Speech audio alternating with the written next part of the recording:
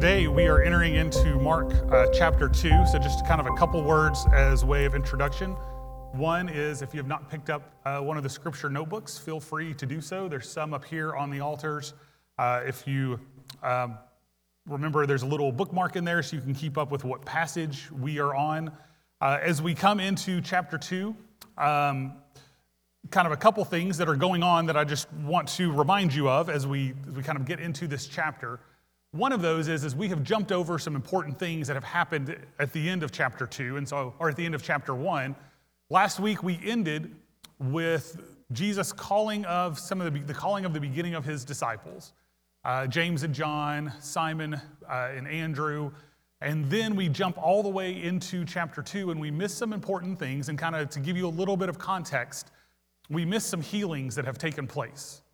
One of the things I would recommend if you have your little scripture notebooks, one of the things that I really enjoy about Mark, there are a lot of healings that we will see in the first half of Mark. In the second half, there are not very many healings. And one of the things I did years ago was to go through and number those healings. And so that's a good kind of exercise. As you're reading, go through, just highlight them, put a little number next to them.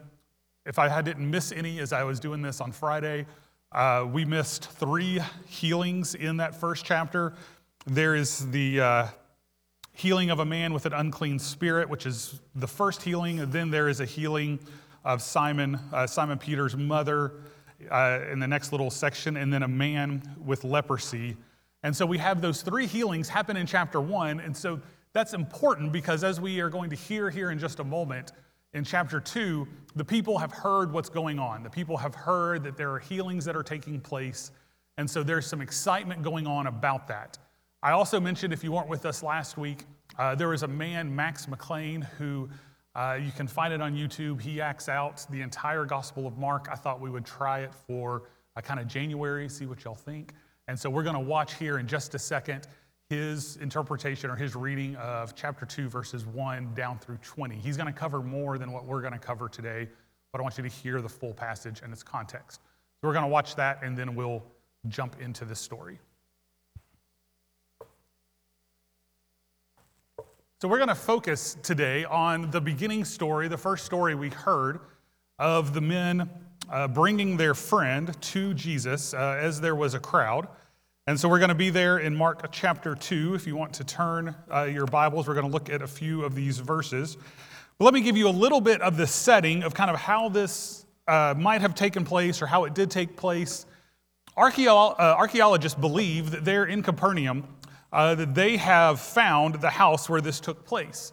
Even if they have not found the house, it doesn't really matter. But if they haven't found it, the houses there in Capernaum are very similar. And so they know the structure and the layout of these homes. These homes were one story, and they were one story built with primarily mud and thatch as they built up the walls. But this particular house that they have found, that they think this is the one, in this house was a room of about 20 by 25, so 20 feet by 25 feet. But the thing that I think really helps us is in that room it was a large opening. There would have been the kitchen would have been in that room. But also in that room, there was not a door as we think about a door. Rather, there was an opening on the front of the house that measured about 16 feet across. So 25 by 20, and one of those walls was open by 16 feet. And why is this important? I think part of this, and what I want you to kind of get into your head is, when I've read this story, I kind of think about a 3-foot door. And there's only so many people at a 3-foot door that can listen through, right? You get about 3 or 4 layers of people back, and you don't hear what's going on in the room. And I would think if these men were carrying a paralyzed man, their friend, they could have said to those 2 or 3 rows of people, "Could you please move? Could you please move?" But if the opening was 16 feet across, we can only imagine the layers of people that could still hear Jesus teaching. And so they come up to this house and they have to make a decision. They are there with their friend and they carry him into or to the house. And so they would go up somewhere on the side, come up to the house. The roof would have been a thatched roof with branches and then mud to try to hold it all together. And they take this and they begin to open the roof. They begin to open up the roof, and as they open up the roof, we see there in verse 4, we're going to look at just verses 4, 5, and 6. We see there in these verses. I think I have verses. Do I have that count? Verses 4, 5, and 2, 4, 5, and 6, or did I miss those? Oh, I missed them. All right, so we're just going to read them. All right, that's fine. That's why we have our Bibles. So many people gathered together, and there was no more room, not even in the doorway. And he was speaking the word to them. Sorry, I started with verse 2, and I said 4, didn't I? Let's jump down to 4. Since they were not able to bring him to Jesus because of the crowd, they removed the roof above him, and after digging through it, they lowered the mat on which the paralytic was lying. Seeing their faith, Jesus told the paralytic, "Son, your sins are forgiven." Now, I want to come back to verse 5, but before we come back to verse 5, I want to deal first with verse 6. So let's look at verse 6. Verse 6 says to us, "But some of the scribes," which I think he did such a good job kind of encapsulating them, "some of the scribes were sitting there questioning in their hearts." Why does he speak with it like this? He's blaspheming. Now, let's talk just for a moment about blasphemy, because it's a word that sometimes gets thrown around, and sometimes you'll see it on the internet. So let's talk about the word blasphemy. What does the word blasphemy mean? Well, blasphemy, pretty much we can kind of define it in two ways. The first part is that blasphemy is to say something untrue about God. To say something untrue about God. The other part that you need to know is that this understanding and that blasphemy is rooted in the first 3 commandments. Y'all remember the first 3 of the 10 commandments? Do not have other gods beside me, Exodus 20 tells us. Commandment number 2, do not make an idol for yourselves, or of those of us that grew up memorizing King James, do not make for yourself a graven image. Do not make an idol for yourself, whether in the shape of anything in the heavens or above the earth or below or the waters or the sea of the earth. Do not bow to worship them and do not serve them. For I, the Lord your God, am a jealous God. And then the third one, the third commandment, do not misuse the name of the Lord your God, because the Lord will not leave anyone unpunished who misuses his name. So the word blasphemy is rooted in these 3 commandments. Do not know other gods before me, do not make an idol for yourself, and do not misuse the name of the Lord your God. And so our first one is to say something untrue about God. And the second one pulls these together and is to claim that another God, little g, is God. This is basically what blasphemy is. To say something untrue about God and to claim something is God that is not God. So the question is, was Jesus blaspheming that day? And the answer kind of relies on who you think Jesus is. Because if you are a scribe, the first thing you know is that a scribe who did not believe Jesus was the Messiah would say, absolutely, this was blasphemy. Jesus was asserting that he is God. Jesus was doing things that were reserved for God alone. So as the scribes, they were absolutely correct from their position. This was blasphemy. Now, from our position, he was asserting that he was God. Why? Because he was God. He was doing the things reserved for God. Why? Because he was and is God. And I kind of bring this all to you because there's something that I want you to see in this passage that is so important that we miss so many times. Last week, we talked about the word that we translate as gospel or good news, euangelion. I told you by the time we're done with Mark, everybody needs to know what the word euangelion means. We talked about what that word means. Gospel, good news. This week, we're going to kind of take that a little bit deeper and talk about the Christian witness. This little story encapsulates for us what it means to be a Christian witness. This week on Thursday, Scout went with me. We went over to Atlanta. My cousin Jimmy had passed away before Christmas. He had a rare form of melanoma and had fought it for 7 years. And by the beginning of December, the cancer had gone so far into his brain, his wife told me he didn't even know who she was. And he passed away just before Christmas, and so we went to the service. They are Episcopalian, and this was Scout's first Episcopalian funeral service. And it was a different experience for her. She'll be happy to tell you all about it. But it was very long. It actually got to the point we were there for about an hour and 20 minutes. We had where you greet one another in the name of the Lord, and we stand up, and Scout starts packing her stuff up, and I leaned over and I said, honey, we're not done. We haven't even taken communion yet. This is just a little break. This is the intermission. We got more to do. He was rather disappointed. But I tell you all that to say there are kind of two things that happened in this service that I want to use as an example. The first one, in this small little church in Snellville, Georgia, this little Episcopalian church, on the altar, they had the altar up here, the communion table would have been up here on the platform, and there was a stand on it. And on that stand was a red book, and that red book had 4 symbols on the front of it. And every time anybody walked past the front of that book, you know what they did? They stopped and they kneeled and they'd move on. When my cousin's wife, Melissa, came up, Jimmy had been cremated and they had a little stand for her. She walked up, she knelt, she put it on the little stand, she came back to the middle, she knelt and would sit down. Do you know what that little book was? The Gospels. The 4 Gospels were in that little book.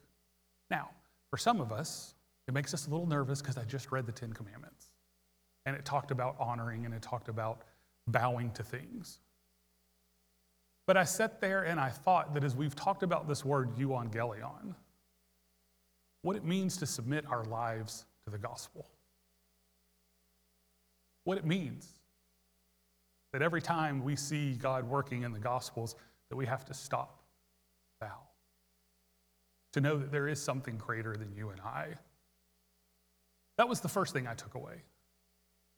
The second thing I took away was that my cousin's daughter, Kinsey, my cousin Jimmy is quite a bit older than me, and so he and his brother Jack, I consider them uncles, and I consider their children my cousins, but that's not technically how it is. So Kinsey, who's 33 years old. I'm sure she'd be happy to be telling you how old she is, but she's closer to my generation.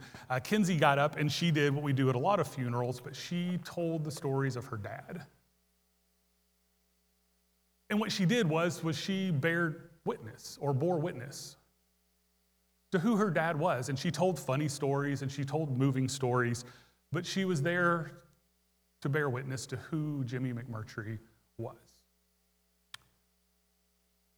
And that made me think of what does it mean for us to bear witness to who Christ is. And so this morning, that's kind of where I want to take you for the bulk of the sermon, is to talk through what does it mean for us to bear witness to who God is incarnate in his Son, Jesus the Christ. So we do this by answering 3 questions, and these questions are answered for us for the most part, in this passage. So the first question is, who is Jesus? Well, the passage tells us Jesus is the Son of Man. This term might be a little foreign to us, but this term actually comes from the book of Daniel. Most of you will remember the story of Daniel in Shadrach, Meshach, and Abednego. But in the book of Daniel, there's a little section that is classified as apocalyptic literature about the end times. And in this story, Daniel tells us what he sees. And so if you've got your full Bible with you, not just the scripture notebook, you can turn to Daniel chapter 7. I want you to hear these words because this is where we begin to get this idea of who is the Son of Man. So our question is, who is Jesus? Jesus tells us, I'm the Son of Man. So then the question to us is, well, who is the Son of Man? And Daniel answers this for us. And he says, I continued watching in the night visions, and suddenly one like, what? A son of man was coming with the clouds of heaven. He approached the Ancient of Days and was escorted before him. He was given dominion and glory and a kingdom glory and a kingdom so that those of every people, nation, and language should serve him. His dominion is an everlasting dominion that will not pass away. His kingdom is one that will not be destroyed. So who is Jesus? Jesus tells us in Mark chapter 14, verse 62. We're going to get there when we get to the end of the gospel, but he tells us there in Mark chapter 14, I am, said Jesus, and you will see the Son of Man seated at the right hand of the power and coming with the clouds of heaven. Jesus is the Son of Man. He is the one with all power that every dominion has been given to, glory and a kingdom, and those that every people, nation, and language would serve him. That is who Jesus is. He is the Son of Man. He is the embodiment of God's people and the embodiment of humanity in one person. And he is one to be praised. He is one to bow to. So our second question, what does Jesus bring? Well, I could answer this and we could talk a lot about this question, and I'm not going to take all day to do this because I'm just going to stick to Mark. I know we just went to Daniel, but I'm going to stick to what's going on in Mark. What does Jesus bring? We're going to go back to it, but if you remember in the story, the ceiling is opened up, the man is put before him, and what does Jesus say to him? Your what? Sins are forgiven. What does Jesus bring? Well, according to this text, what Jesus brings is forgiveness. Now, the problem with this is forgiveness is an act of God. And it is only an act of God. Only God can forgive. But there's another thing going on here. Not only can only God forgive, but forgiveness is something that happens up in heaven, not here. Jesus is doing something that is reserved for the heavenly places, not something here on earth. So already in Mark chapter 2, verse 10, we already read this, which is going to make the scribes very, very upset. They thought they were upset before. But look at what Mark tells us Jesus says at verse 10. But so that you may know that the Son of Man has authority where? On earth. That the Son of Man has the authority to bring the things that are reserved only for heaven, to bring them here. Things like forgiveness. Only the Son of Man has the authority on earth to forgive sins, he told the paralytic. Question 3. What does the fullness of his reign bring? Well, the fullness of his reign, as we have already read in Daniel, and I've already repeated to you once, but that he has been given dominion and glory and a kingdom. That dominion is not something that is temporary, but that dominion is something that is eternal, that will not pass away. That when everything else is destroyed, there is one thing that will remain: the kingdom of God. And if Jesus has all of that power, what does he choose to do with it? To forgive. He chooses to give his life to us as an act of forgiveness. He chooses to give us his life to restore a relationship between us and his Father. Of all the power that he has, he chooses to give himself to you and to me as an act of forgiveness and as an act of love. So let's go back. Let's go back to that room. The ceiling is opened, and the four men lower their friend down. Let's look at verse 5.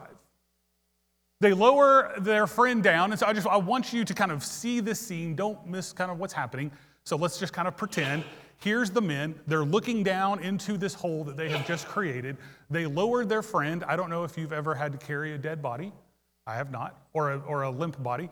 The ones that I've carried or had to move, they're very, very heavy. If you have carried a dead body, please come talk to me because we need to talk about that. But there they are looking down into this hole, right? They're looking down. And Jesus says to the paralytic, "Son, your sins are forgiven." Now, if I was on the roof, this is what I would do. Hey, Jesus, we just carried him all the way around here. We just dug a hole in this ceiling. We just lowered him down. I don't know if you know this. He can't walk. I don't think I've told y'all this story, but when I was at Nashville First, I was there from when I was there on staff, it was like 01 to 03. So I was just a baby. I was in my 20s. And it was very old school. So on the platform, the pastor sat on the platform every Sunday morning. So there were 4 chairs on the platform. Pastor Henneke, Brian Starner, who was a music minister, and then the 2 outside chairs were reserved for staff members. And we rotated who got to sit on the platform or who had to, depending on the mood. But if you were on one of the end chairs, when Pastor Henneke came up to pray the pastoral prayer, he would say to the congregation every single week, as we go to prayer, the altars at the end of each altar are reserved for healing. If you would like to be anointed for healing, please come down to one of these altars and one of our pastors will meet you there to pray. And the assignment was, as staff was, if you were one of these outside chairs, that was your job. You went to those altars. Now, this is a church at the time that was running about 1,200 people. I was the college pastor. I'm like 24, 25 years old. I'm just a baby. And so one week I go down and I kneel at the altar and this couple comes. And they come to the altar and I don't know who they are. And they come and they kneel and the woman kneels in the front and the husband is kind of behind her. And so I said, "How could I pray for you this morning?" And she said, "For healing." Okay, now, for those of you that don't know, if a woman doesn't want to tell you what's going on, you don't ask. And so I got out the oil, I anointed her for healing, I prayed for her, and I'm sure in my 24, 25-year-old self, it was a beautiful prayer. It was probably incredibly clumsy and awkward, but I prayed for her. And then I finished the prayer, and do you know what she said to me? "We didn't come here for me, we came here for my husband." Now, what I wanted to say back was, well, then why didn't, when I asked you what to pray for, why didn't you say your husband? But I didn't. I anointed him, I prayed for him, and for 20 years I have felt this was a very awkward moment, and I have felt very bad about it for 20 years. Because I completely missed it. Apparently I misread the whole situation. But this week as I was reading this text, that was the story that kept coming back to me, that in this moment you just kind of want to say to Jesus is, "Hey buddy, you misread the situation.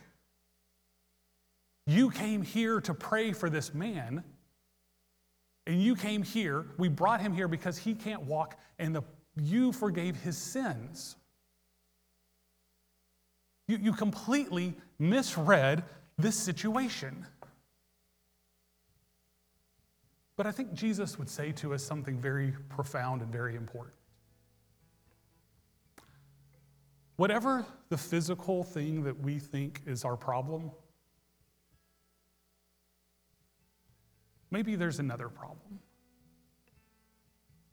For Jesus to say to us, "I know what you think is so important is that this man can't walk, but let me tell you what's actually really, really important. That he's a sinner who needs to be forgiven." We can deal with the physical stuff later, that's fine, but the physical stuff, it's just temporary. The spiritual stuff is eternal. And Jesus came not to just deal with the temporary, he came to deal with the eternal. And when he looked at this man, he saw an eternal need. Now, for some of us in this room today, that might be us. There are four kind of characters in this story. There's the character of the crowd who just wants to watch and kind of see what's going on. There are the scribes who are looking on, who are very critical of what's happening. But the third one is the man whose friends brought him. The man who came because he had a need, and that need was an obvious need to everyone. The man couldn't walk. But what God said was, I don't want to just meet that need. I want to meet a need that is so much deeper. And this morning, for some of you, that might be you.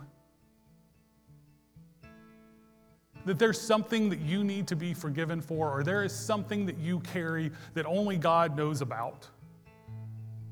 That you say, you know what, this morning I need to come and I need to give that to God. I need to come and I need to say, God, everybody else thinks this is my problem, that I can't walk. But God, you know there's so much more. That what I need more than anything else is to be forgiven. And today, I know it's going to be a little awkward for a moment, but I've asked John to come out and go ahead and start playing, because if that's you today, I'm not done preaching, I got just a little bit more, but if that's you, to just come and find a place to kneel. We're not going to come and ask you, okay, so what's the thing you don't want to tell anybody that only God knows? That's not ours. But that you come and find a place and just say, God, here I am. I need your forgiveness. I need your life. I need your promise. I need you in a way that only you know about. And today, if that's you, I just invite you to come and just find a place to pray. Just you and God, to be able to come and find that place.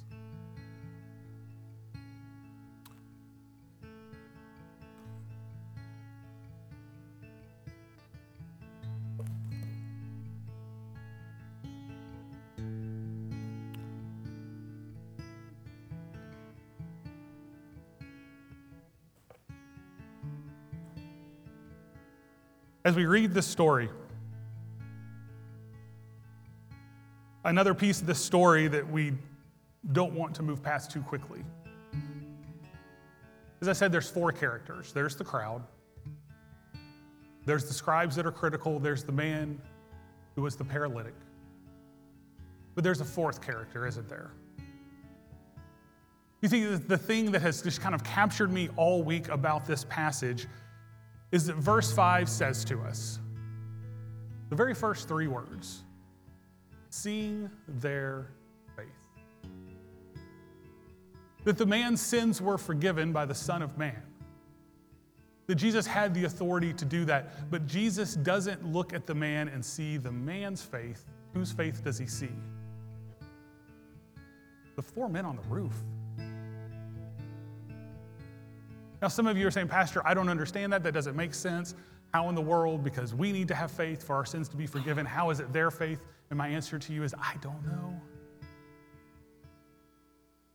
But that's what the story tells us. That there is something about our faith that has an influence on the people around us. And the fourth character in this story that I want you to think about this morning and I want you to pray about is some of you are called to be that person that brings someone to the feet of Jesus. Some of you have people in your life who you might have to put on a sheet and drag them to the feet of Jesus, but that's where they should be. And sometimes that's hard. They get heavy. Sometimes it's a hard way to live. But Jesus says, I see your faith as well. Your faith that your friend can be healed. Your faith that your friend's sins can be forgiven. Your faith. And today, another way that I want to close is the first one was for if you need to be that person that says, I need to be at the altar and I need to be at the feet of Jesus. But there's a second piece of this. For those of you that say, there's somebody in my life that I need to be bringing. There's somebody in my life who I have brought, but Lord, I need the strength to continue on. To be the person to bring them. To be the person to show them who God is. To be the person to take them, to do the work, to carry them around the building, to dig the hole in the ceiling, to put them before you. And today, as we close, we're going to sing. And as we sing, my prayer is that some of us might just need to find a place at the altar to say, Lord, give me the strength to bring that person. Give me the hope, the belief that you can do something in their life. Lord, give me the patience, because carrying them is hard. Lord, I want them to know who you are. And today, as we sing, I just invite you to come and find a place at an altar, to come and to say, Lord, help me help them. It was their faith that healed the man. Let us stand as we sing.